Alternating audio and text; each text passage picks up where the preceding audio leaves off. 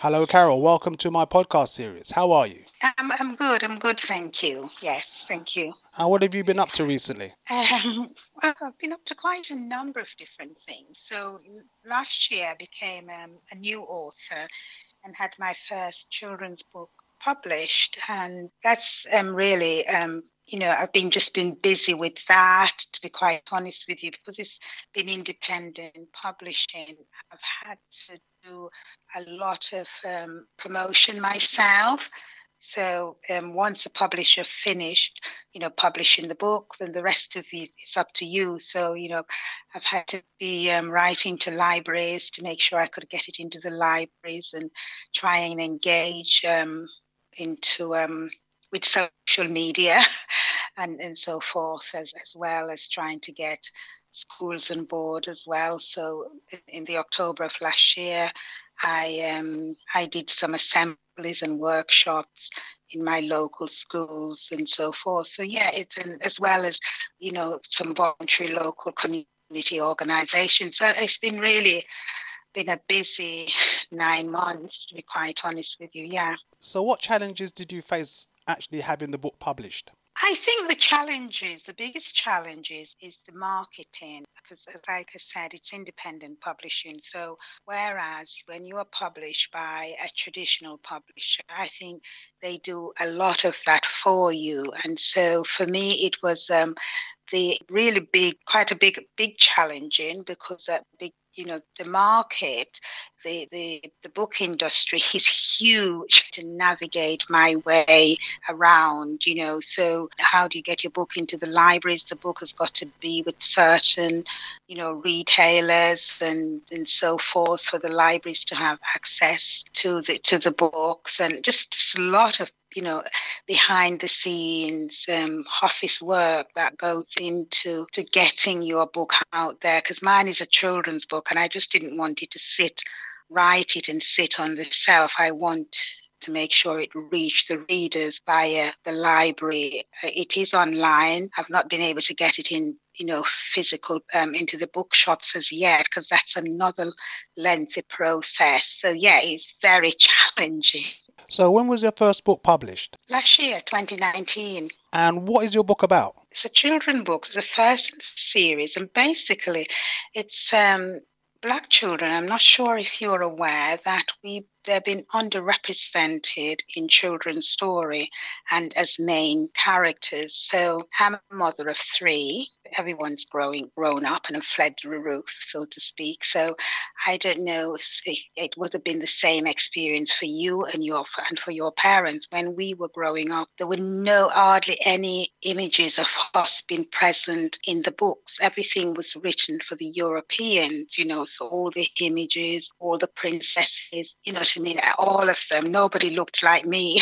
Therefore, it's been a long-standing passion of mine to write. I grew up in the countryside of Jamaica, and in the island of Jamaica, and with my grandmother. And I was introduced to reading and writing at a very young age. I was fortunate that my aunt was a local school teacher, and she would be coming home, and introducing us. Some of the stories were quite advanced, to be quite honest with you.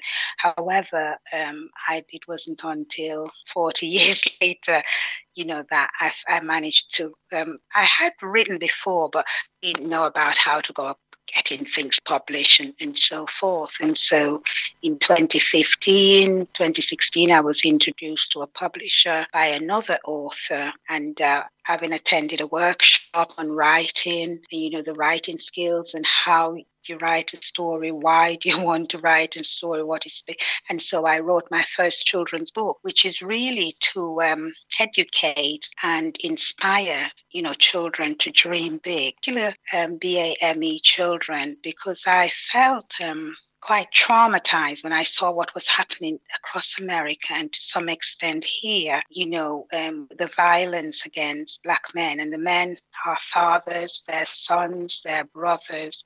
And I felt, if I felt traumatized, how must children be feeling when they're seeing these images, negative images come to the media in the home. And by coincidence, the Center of Learning for Primary Education, they were doing research, saying that it is so important for children not to be represented with one narrative. It's very important to them for them to have positive images of themselves, particularly in literature. And so here I am. I wrote about a little girl called Dolly May and growing up on top of the mountain with her grandmother Magi. And in that garden, Magi played some beautiful games about guess who you would like to be with when you grow up. And so I brought in some historical figures who have gone on and done some great things for humanity.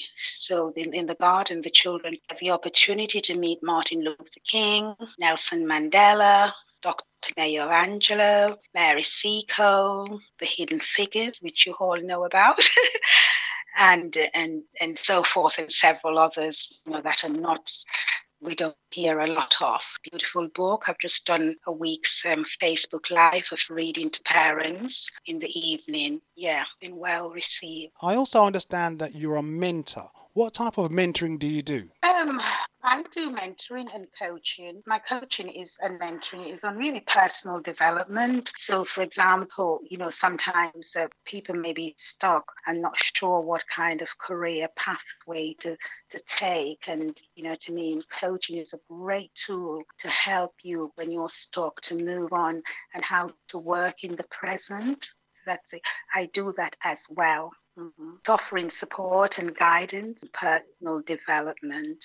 So what does your personal development coaching involve? It involves a one-to-one where I help people to set goals.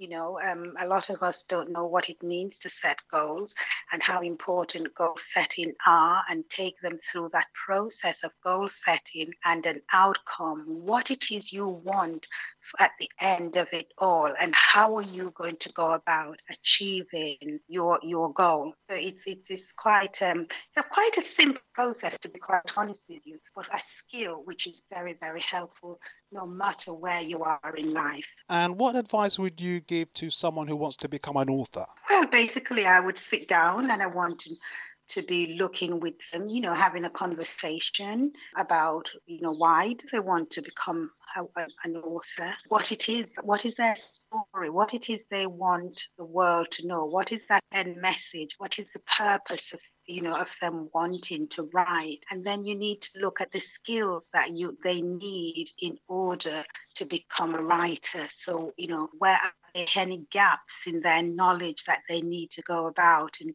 research about and so forth. Writing involves a process, a beginning, a middle, and an end. And then, I could refer them on to whether they need to go and attend workshops, etc., talk about the two different types of, from my experience now over the past couple of years, the difference between the traditional and the independent publishers. There's quite a big difference between them both.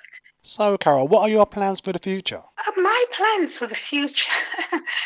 I have quite a big vision around my book. Obviously, I have finished book 1 and book 2. I am hoping to go down the traditional publishing route with the rest of the series, to be quite honest with you, because I feel I need that. With traditional publishing comes a lot of support as well. So, I can get the book worldwide across to children.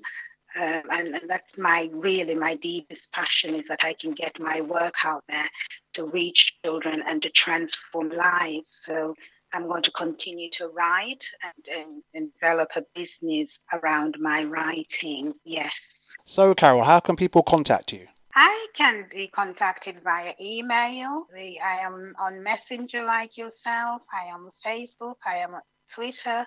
I am on Instagram. So yes, I am on social media. And like I said, they can always message me via Messenger, or they can send me an email. Okay, Carol Nelson, thank you very much for your time.